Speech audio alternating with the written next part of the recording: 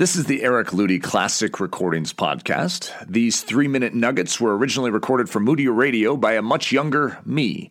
And though this material may be a bit dated, the truth package within it is still relevant today. I hope you enjoy it.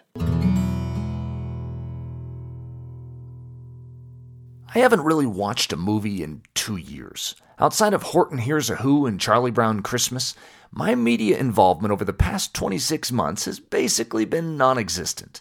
A television hasn't been awakened in the Ludy home for quite a few years now, so you could say that Eric Ludy is somewhat out of touch. Ironically, without even trying, I usually know precisely what is going on in this culture. It just sort of percolates down to me. I know who wins American Idol, who wins the World Series, and who wins the tight Senate race in Minnesota. It's strange how that works. I could care less, but I do know when Angelina Jolie is pregnant again, and when Oprah Winfrey has gained back her weight. It's funny how faddish our culture is. It's as if the powers that be know precisely how Americans, both secular and religious, work. And they play to it. And like the mice in the story of the Pied Piper, we just follow right along. I'm 38, but in some ways I feel like a grandfather type, complaining about how, when I was young, the media had decency. It genuinely attempted to cover both sides of the issues. Because it would seem that in the past decade or so, the media in our country has gone militant. I'm sure in some regards they've always had an agenda, but I'm getting the vibe that they are banded together with a common interest. And as a Christian, that interest is not in my favor. I was enjoying a coffee shop discussion with another man just the other day.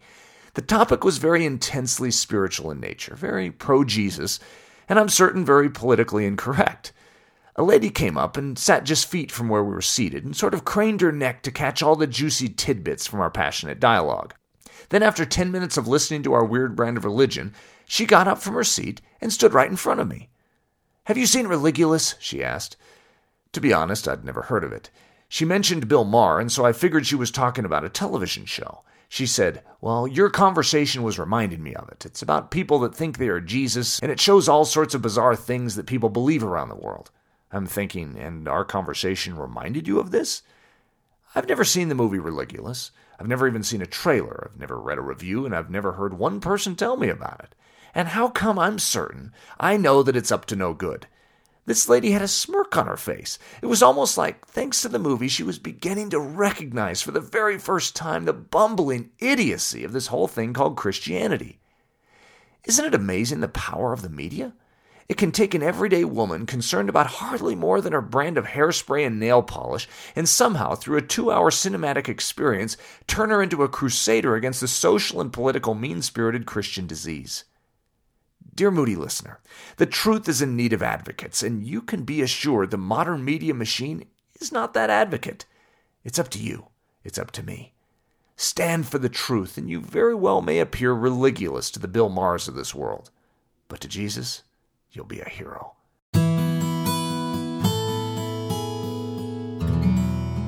We hope you enjoyed this classic recording. This podcast was brought to you by the creative team at braveheartedchristian.com. For more information about me, Eric Ludy, and or to view the transcript of this podcast, please visit ericludy.com.